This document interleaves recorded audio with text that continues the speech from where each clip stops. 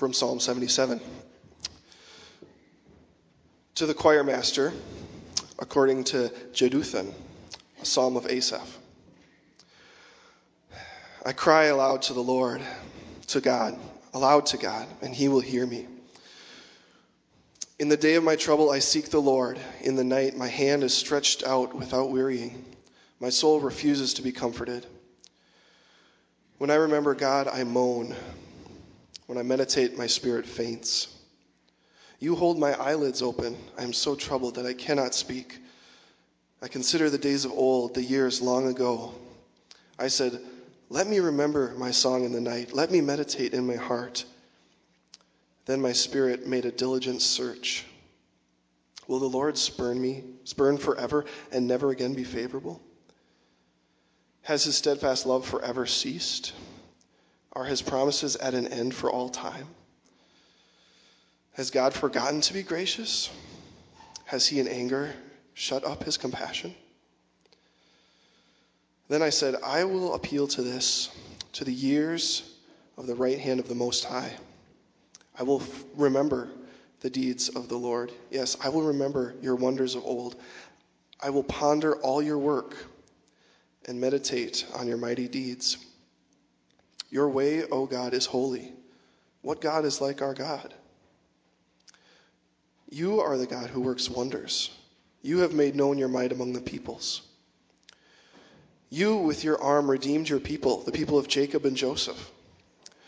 When the waters saw you, O God, when the waters saw you, they were afraid. Indeed, the deep trembled.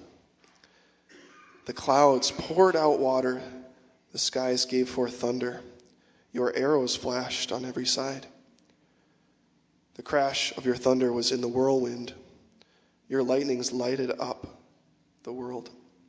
The earth trembled and shook.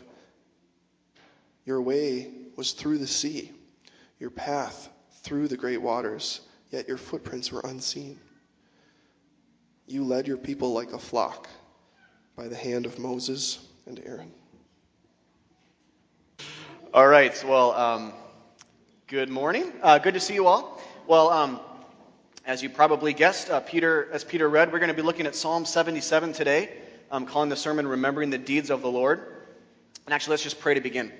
God, thank you, Lord, for your grace in the gospel of Jesus Christ today. Thank you for a new year. I thank you that even as the Bible talks about looking past and seeing how your faithfulness has brought us thus far, even as Amazing Grace says in that song we sang earlier, that your grace has brought us thus far, God. We thank you for bringing us this far. And through whatever 2011 had for us, God, you're faithful.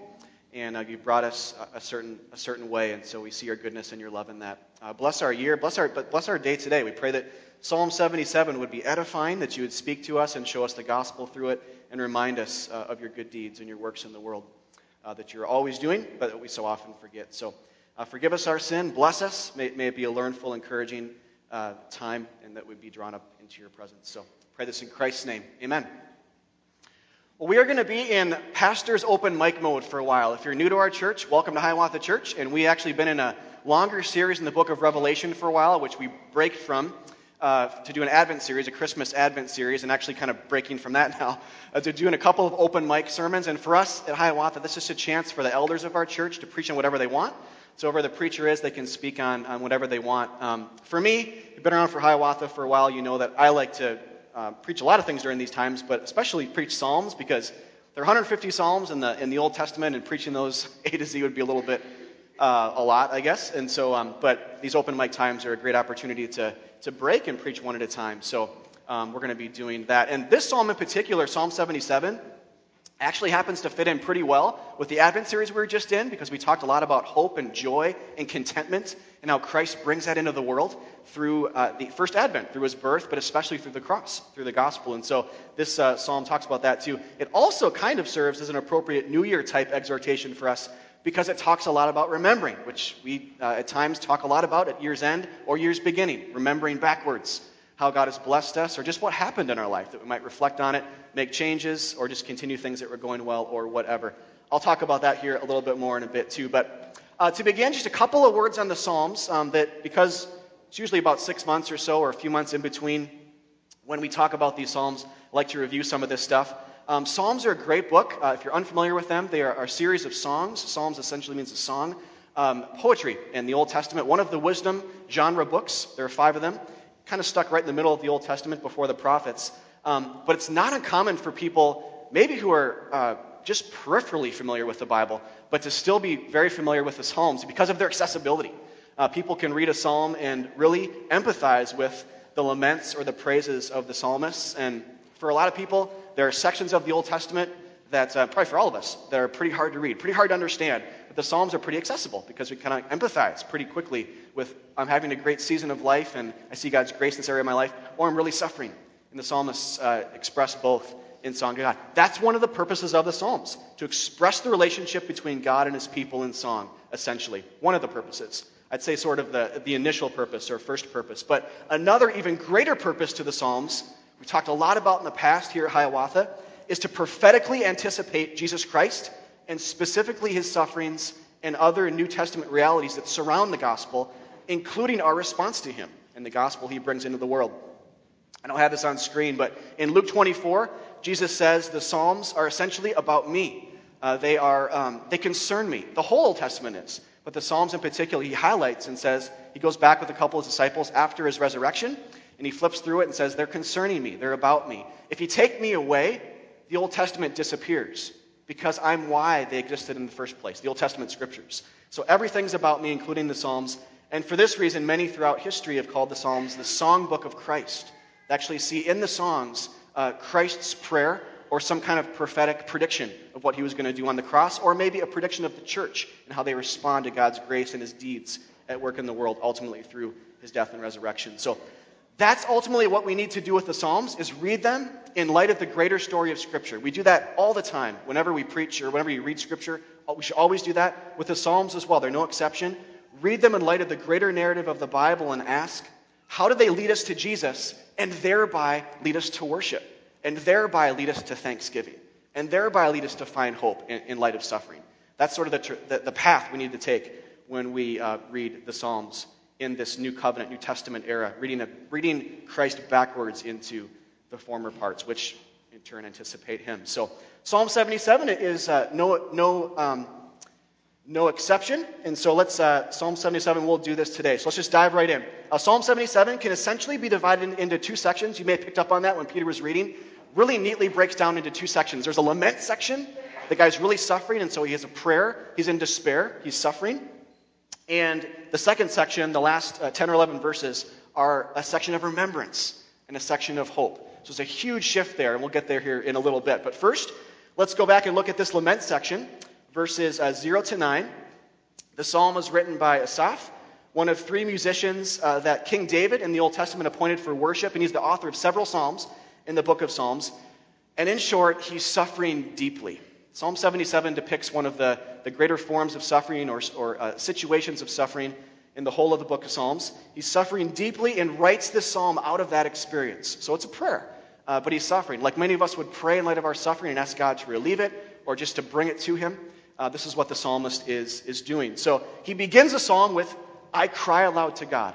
It's the first couple of words. I cry aloud or shout aloud to God, which tells us right off the bat that what this psalm is about, that he's suffering deeply. And the hope is, he says right in verse 1, that he'll hear me, that God will hear me. So I'm going to cry out to God, and he will hear me. But, he says, it quickly dissolves into despair, because he says in verse 3, when I remember God, I moan. When I remember God, I moan. In verse 4, it talks about how he can't even sleep. He's suffering so bad. He talks about how God is the one kind of keeping his eyes open, kind of a poetic way to say, I can't even sleep at night. And then later in verse 4, he's so troubled, so it's kind of a progression here. He's so troubled that he can't even continue to pray because he can't speak. So he starts with prayer, but then he says, I can't even speak anymore because my suffering is so bad and my despair is so dark. Then he considers his own former days when he wasn't going through this type of suffering. So in verses 5 and 6, after this he says, now I'm going to think back, remember the former days. I'm going to remember back to when I wasn't suffering so much and try to find some comfort there. Think about the pre-suffering days when I wasn't suffering from this particular sickness, or when these enemies weren't surrounding me, or when I wasn't feeling so distant from God, and when I wasn't oppressed by the sin. Whatever the type of suffering is that Asaph is going through, he's thinking about those days. And so he just starts to think about his life when it wasn't so hard. But one of the keys here to this psalm, really important to understand this, the psalm kind of orbits around this principle. When we see this break, move into the remembrance section here in a little bit. And I'll come back to this too. But one of the things here you notice when you read this psalm, you just get despair. And when he's initially praying to God, and when he moves into despair, but when he remembers his former days, when he wasn't suffering so much, one of the keys here to see in the psalm is this is offering no comfort for him at all. And you totally get that in the psalm. As you progress through it, you see when he's remembering his former days, when he wasn't suffering so much, when he's just in this general sense of recognizing there's a God and beginning to cry out for him, that's not offering him any comfort. There's no solace here. The psalm doesn't end there. In other words, could have. Some psalms end on a darker note, but this psalm keeps going. But at this point in the psalm, there is no comfort given, just a questioning of God's faithfulness. So it continues in this section. He asks huge, heavy loaded questions, 3 big ones in verses 7, 8, and 9. He says, will the Lord spurn, which means reject, forever? Will the Lord reject me forever? Has his steadfast love forever ceased? Has God forgotten to be gracious? So his suffering, we don't know exactly what is the cause of suffering for Asaph, but we know because of these questions, because of how the psalm begins as well, because of what's going on, but because especially that his despair leads him to these types of questions. It was incredibly intense. And it led him to even feel abandoned by God. And these are questions from a guy that he's an Israelite. He's in the king's quarters. He's a musician. These are likely questions from a guy that's not necessarily believing that God's grace is completely abandoned, completely left. His faithfulness is completely gone, but he feels as though it is. Really believing it is and feeling as though it is are different things. But it's likely that he's just questioning God's will or God's timing in this. He's not finding solace or peace. And so he's quoting or addressing God and questioning these types of things. But big thing to get here is just intense, incredible suffering as a person of God, because he's addressing God. He's praying to him. So as a person of God, in experiencing this incredible, intense suffering. So note a couple of things here then in this first section. First of all, there's really no clear lesson or example for us in these first several verses of Psalm 77, other than maybe just to say that God will hear you. Verse 1 affirms that. The psalm begins by saying, I cry aloud to God, I'm shouting to him, suffering, and he will hear me. So it's affirming that. And that's good to affirm. That's affirmed all throughout Scripture, that God is a faithful God who never leaves us. And we need to remember that as well, that God is good, loving, and when we pray, he does actually hear. And actually lately I've had, and we probably all have had these questions in our life, and I have it plenty of times, but I've actually had people ask me this question recently too, in light of prayer, and how much should we pray? Should we pray for the same thing over and over and over again? Do we bother God when we pray? What's his kind of main characteristic or response to a person that prays over and over again, or maybe just one time?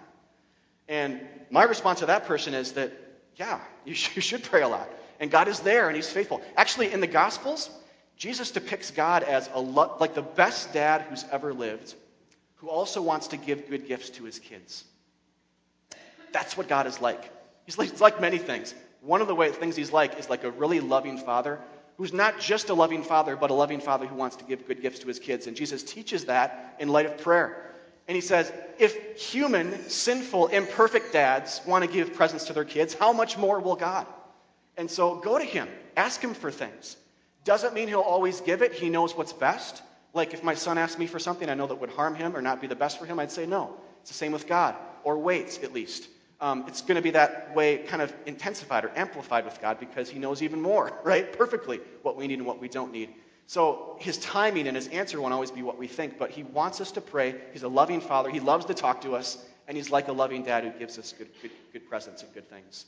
So, but aside from that, that's one thing we can affirm as one kind of lesson or example here, a theological lesson in the earlier part of the psalm. But really what we see, just in this first part of the psalm, really what we see here is a man who is deeply suffering, cries out to God, starts to question God's goodness, feels very distant from him, right? Very distant in this psalm, and thinks about the former days when he didn't suffer so much. Like a man who was dying from cancer, thinking and meditating on the days pre-cancer, thinking about how great life was. That's what this guy's doing, and that's what he's pictured as, what he's saying himself as in the earlier parts of this psalm. But again, the key here is no comfort's found at this point. No comfort, especially from that idea of thinking about your former days, and even asking for the suffering to stop, but especially thinking about your former days before you were suffering. No comfort, no solace, and no peace. But one of the big themes in Psalm 77, and I'd say this is the biggest reason why it's in the book of Psalms, and one of the biggest things we should get for it is, like I said before, the psalm doesn't end here. It keeps going. The question that is posed implicitly is, where is comfort found then? Because this guy's not finding any at this point. Where is comfort found? There is an answer for this guy. There is an answer. The psalm provides it. And Asaph actually figures it out. There is a place for peace. There is a place of comfort. There's something that you should be thinking about, something you should be meditating on in your mind that will provide comfort in a way that nothing else so far that this guy has tried will. And that moves us into this second section, the hope and remembrance section of verses 10 to 20. And it begins in verses 10 to 11. Let's read those again. He says, big shift here, huge shift in the psalm. It says in verse 10, Then I said, I will appeal to this, to the years of the right hand of the Most High. I will remember the deeds of the Lord. Yes, I will remember your wonders of old. So what exactly are the deeds of the Lord? What are his works? He explains. He goes on, and actually he starts in verse 13 by first mentioning his character and saying, your way is holy.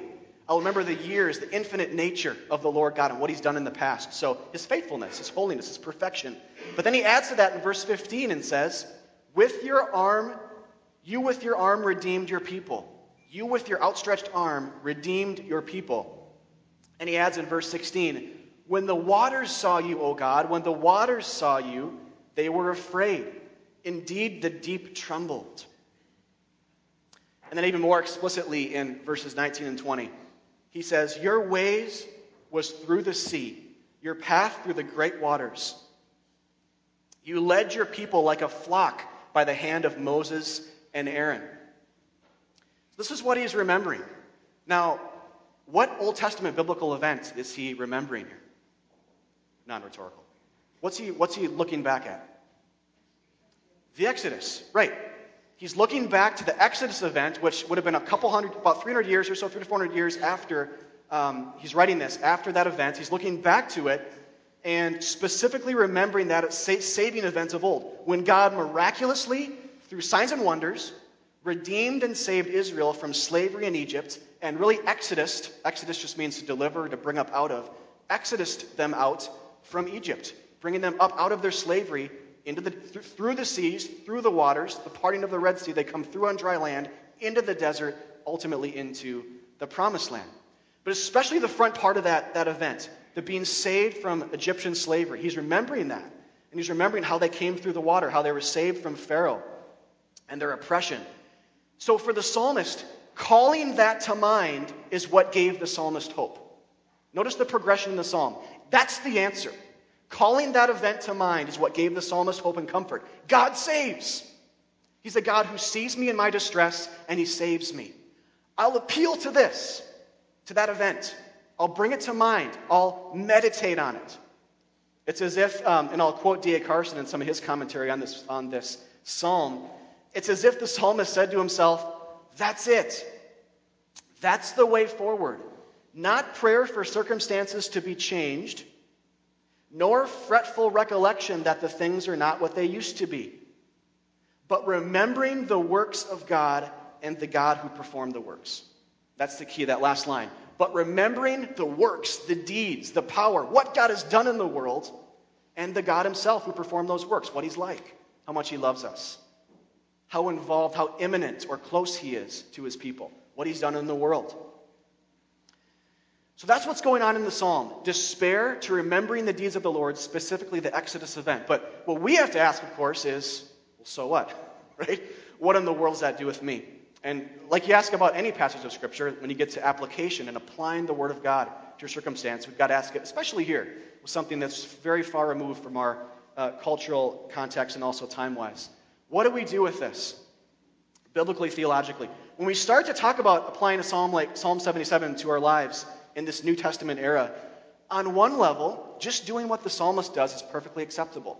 thinking about God's power, his love, just the fact that he saves, and even looking back to that first Exodus. It's in our Bibles. It's there for a reason. To see the power of God in it. To see that he came towards the people he loved and pulled them up. When he heard their cry, remember they were crying out in Egypt for deliverance? Again, not unlike the psalmist, right? He's crying out just like Israel was in Egypt. And he's looking back and saying, because God has saved there, I'm trusting him to save again. And so looking back to that event and just seeing God's power, his grace, his love, the signs and wonders, all of that in there, perfectly acceptable. Basically to do what the psalmist did. Starting there is perfectly, it's fine, it's good. But we can't stop there. And that's really important to understand when we read Psalms like this, because the Exodus comes up all over the Psalms, really throughout the Old Testament, and the prophets as well. This type of thing, looking back to that event, but then also looking forward. So we can't stop there. When we read a psalm like this from our Christian perspective, our New Testament perspective, kind of reading our experience as redeemed people by Jesus Christ back into the story, a lot like the New Testament authors do when they talk about this event in the New Testament, what we have to do is read our own deliverance experience into it, our own Exodus experience into it. We should do it. Again, in step with the New Testament authors. When they look at this event, they're basically saying there was an Exodus that came in the Old Testament that basically preceded a greater one. And that is now pertains to Jesus Christ. And so in Luke 9, one of the places we see this come out pretty explicitly in Luke 9:31. This is in Jesus' ministry before he dies on the cross. It's talking about the transfiguration, when Jesus was transfigured or into a glorious figure before a couple of the disciples, and he appeared with Moses and Elijah. It says, and behold, two men were talking with Jesus, Moses and Elijah, who appeared in glory and spoke of his departure. The Greek word there for departure is literally Exodus, which he was about to accomplish at Jerusalem. So what Luke 9 is saying is that Jesus is about to accomplish an Exodus, and it's the same Greek word used in the Greek translation of the Old Testament to refer to the first Exodus, all over the place, actually all throughout Scripture in the Old Testament. He was about to accomplish an Exodus for us at Jerusalem. What's the ultimate work that he did in Jerusalem? Died on the cross for our sins. That was an Exodus type thing. So many say, and it was something that, but it was a much greater one, a greater Exodus that freed the world from spiritual slavery now. This is how things progress from physical to spiritual realities. A lot of times in the Scripture, you have a physical shadow and a spiritual fulfillment or reality. And so the second Exodus now is a much greater one, a spiritual one. One that didn't pertain to physical slavery to the Egyptians, but spiritual slavery to sin. An Exodus that the first Exodus anticipated, and that the prophets in the Old Testament, which actually come after the Psalms here, the prophets anticipate. They talk about a new Exodus experience. It's going to come to the world. It's going to be for all people, not just Israel, and it's going to be spiritual. It's going to be cosmic in terms of how pertaining to all people, but it's going to be a spiritual one. A better type of deliverance that actually saves people from their true enemy, which is sin and death. And so many people say then that the Bible is, among other things, a tale of two Exoduses. And it is. They're right to say that. It's more than that. But one of the ways to understand how your Bible hangs together is that there are two Exoduses in it. There's the first one pertaining to Israel and physical slavery in Egypt. Moses there is a deliverer figure. And there's a second one pertaining to the church and spiritual slavery to sin. And in the second, much better one, Jesus is the deliverer. The second Moses, you could say, like the author of Hebrews does in Hebrews 3. So Jesus fulfills then that second Exodus and makes it better, or completes it, is the goal of it, by dying on the cross for our sins. That's how he accomplishes that Exodus for us. So this is that biblical theological connection that we have to make, and it's a really important one, much bigger than Psalm 77, a really important one to have in mind when you read your Bibles as well, because not just the psalmist in 77 in a prophetic manner, but the New Testament does this all the time. And the prophets in the Old Testament look ahead this way. There is an ongoing connection, a regular connection the Bible makes between this first and second Exodus. And we got to see that progression and revel in the fact, party in the fact that we are a part of the second one, or at least that we can be, if we're not already. That we can actually come up out of the city of sin. No longer Egypt, but the city of death and sin. Jesus exoduses us in that regard. So, this is the connection then that the Bible makes. So as we go back to Psalm 77, the example or lesson or encouragement for the Christian in Psalm 77 is, when we suffer deeply, and we all will. Some of you are today. Some of you will be soon. Some of you have. We all will. When you suffer deeply, when you feel the weight of sin, and you feel like there's absolutely no way out, you feel like you're under the thumb of it, When you feel distant from God in any way, like the psalmist, call to mind the gospel of Jesus Christ, the exodus he accomplished for you as one of his people. Call to mind that you're free from your sins.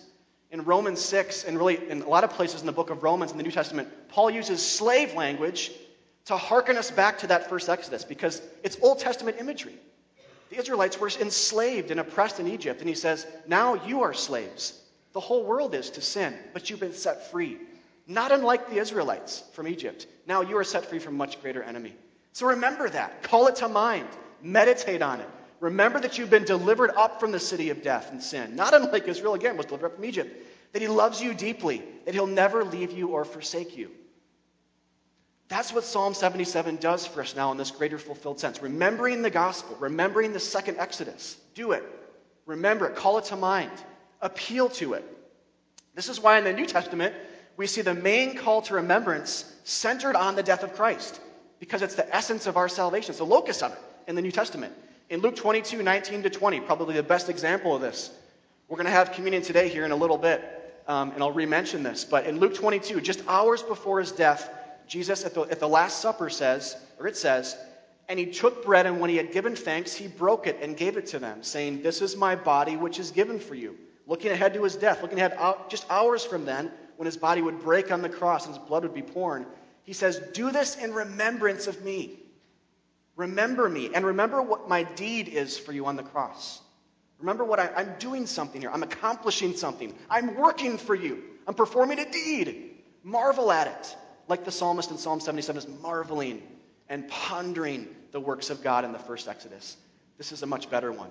Remember it. Revel in it. And likewise in verse 20, the cup after they had eaten, saying, this cup that is poured out for you is the new covenant, or New Testament, same word, New Testament or New Covenant in my blood. So it's the death of Christ that enacts or establishes this new way of relating with God. It frees us from our sins. It brings us up. It exodus us out from something in a much greater way than Israel experienced in the Old Testament. So remember him, and not just a vague sense of him, but the death of Christ. Also in 2 Timothy 2:8, it says, remember Jesus Christ, risen from the dead, the offspring of David, as preached in my gospel. Remember Jesus Christ. The call now for the church is to remember Jesus and his resurrection, and before that his death. And also in John 5, remember the psalmist talked a lot about the deeds, or that's just another way of saying work. The work of God, he's remembering that. In the New Testament, Jesus says, my Father, or God, is working until now, and I am working. John picks this up probably more than the other three Gospels do, in that Jesus is working. He's doing something. And there's a lot of creation language in here, because at the very beginning in Genesis 1, God is working to create the world.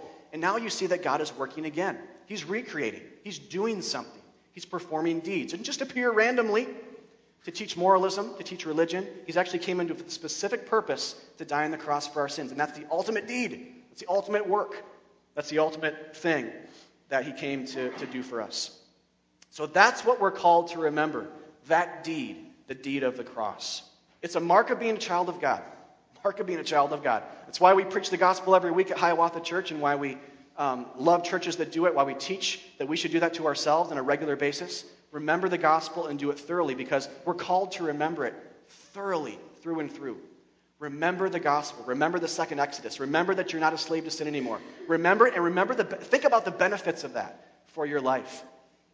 It's a mark of being a person of God, Old and New Testament, looking backwards to when and where our salvation was accomplished, and finding ongoing comfort and hope in it. So that's the example and the lesson and the encouragement for the Christian in Psalm 77, to basically do what the psalmist is doing, but in a much more fulfilled way. He's looking to an Exodus, and we are as well. It's just a more it's the more fulfilled one. It's the one that the first one is pointing to. And so we basically do what he's doing, just in a spiritual manner. And so in conclusion then, I think this is how the psalm preaches to us. It essentially says, do what the psalmist is doing, be a person of remembrance, like him. And what I love about this psalm is, notice that, especially at the beginning, you start to see this come out as it progresses to the end, of course, but you see that even a vague sense of God, just that there is a God out there, is not enough to give comfort and solace. And especially when he's starting to remember to his own life and how things used to be pretty great in his own life, it's especially that kind of leads him into despair, right? But even a vague sense of God isn't enough to comfort or provide hope. It's specifically in the psalm, the loving character of God, his immanence, his closeness, and what he has done in the world, his deeds. It's really important to get. I mean, a lot of us, and all of us do this at times, but a lot of Christians just have that sort of vague sense of there's a God out there, and I think I'll find comfort just knowing he's kind of there. And the Bible actually gets much more specific than that, much more. It's saying it's not just that he's there, it's what he's done in the world. It's his deeds that gives the psalmist comfort, and it is that way for the Christian as well. Not just a vague sense of God that he's there, but that he's come into the world to die on a cross for our sins, and exodus out of that former life. So, discipline yourself at getting really good at reading about and thinking about the gospel of Jesus Christ, our ultimate exodus in Scripture. Talk through it. What I like about the psalmist here is he's essentially just preaching the gospel to himself.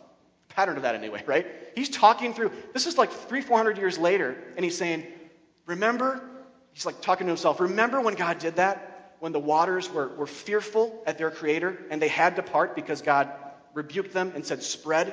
Remember that? Remember how you brought your people like a flock on dry land through the waters? He's remembering the whole event of deliverance from slavery, salvation, freedom, the love of God. He's like talking through, he's using all these words, all this beautiful poetic imagery, and it's encouraging him. You know, it ends very abruptly. It ends with just this mention of, and you brought your people like a flock by the hand of Moses and Aaron, the deliverer figures, and it just ends. It's like, you just got to a point where that's it. That's all I need. That's going to give me comfort more than anything else, and peace and solace more than anything else, remembering that God saves. And he did it in that particular way. So talk through the gospel. In the spirit of that, talk through the gospel. Preach it to yourself. Do you know the benefits of the gospel in your life? In an eternal sense, but right now. Who are you in Christ? Have you thought about that ever? Has it been a while? Think about it. Who are you in Christ? What's the benefits of the gospel of grace for you presently?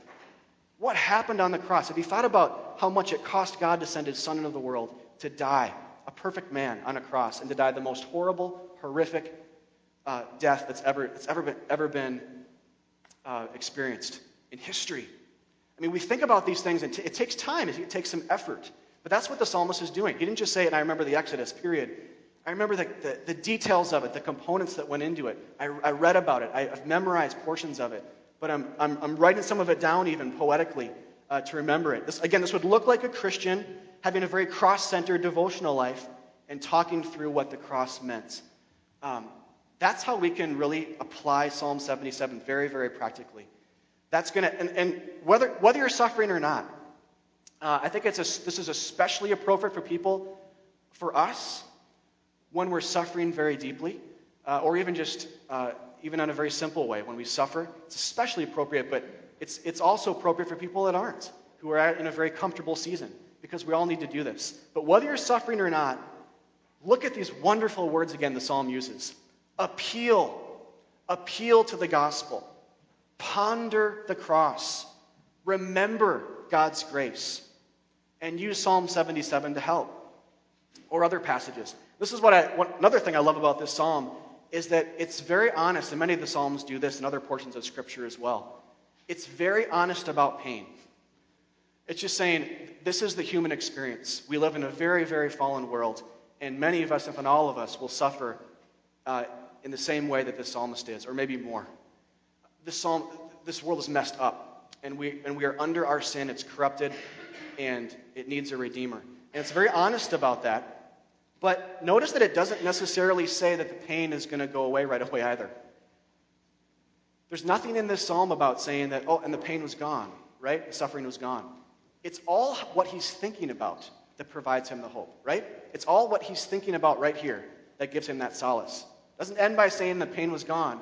It just says through the pain, through the suffering, and not unlike Israel, passed through the waters, didn't go over it or under it or around it. They went through those waters. Through the pain, when you're in it, it gives us an answer. Through all of it, focus on the deeds of God, which from a greater biblical theological perspective, again, is ultimately, it's what all of Scripture is oriented towards, is the death and resurrection of Jesus Christ. So it's a great reminder, and one thing just practically, too, on a very personal basis for our church, one of the things I wanted to do in starting the year with a psalm like this is to remind us, it's sort of a visioning sermon in one way as well. Some of you are new to the church and maybe don't know this or are brand new to the Bible even. One of the things that we want to do as a church communally, but also want to encourage you guys individually, re-encourage myself, is to be that person of remembrance, but with a specific bent to it. Remember the gospel all your days. Do it when you gather, and do it when you scatter out, when you're not gathered with the church on a Sunday. Do it with your small groups, do it with your families. Be a person of remembrance. That will mark you as a child of God. You are not under law anymore. This is your law. This is the new thing for you to do as a Christian. You're not under the Ten Commandments. You're not under laws to mediate you to God. You're under the fact that God has come to you and rescued you. And the scriptures say, just remember it and live by faith.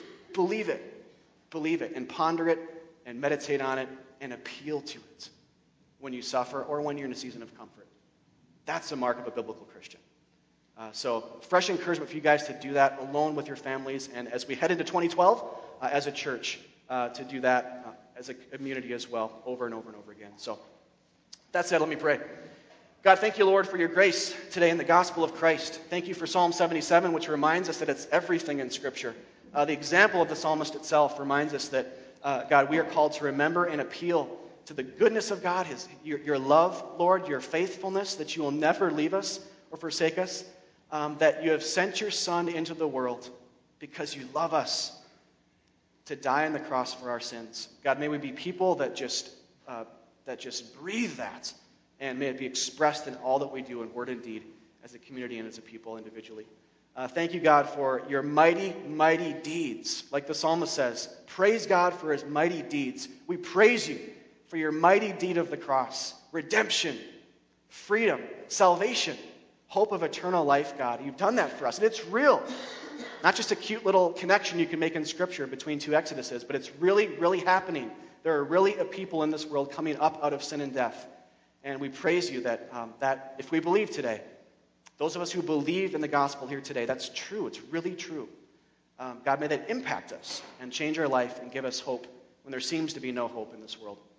We pray this in your name. Amen. All right, well, we are going to go into a time of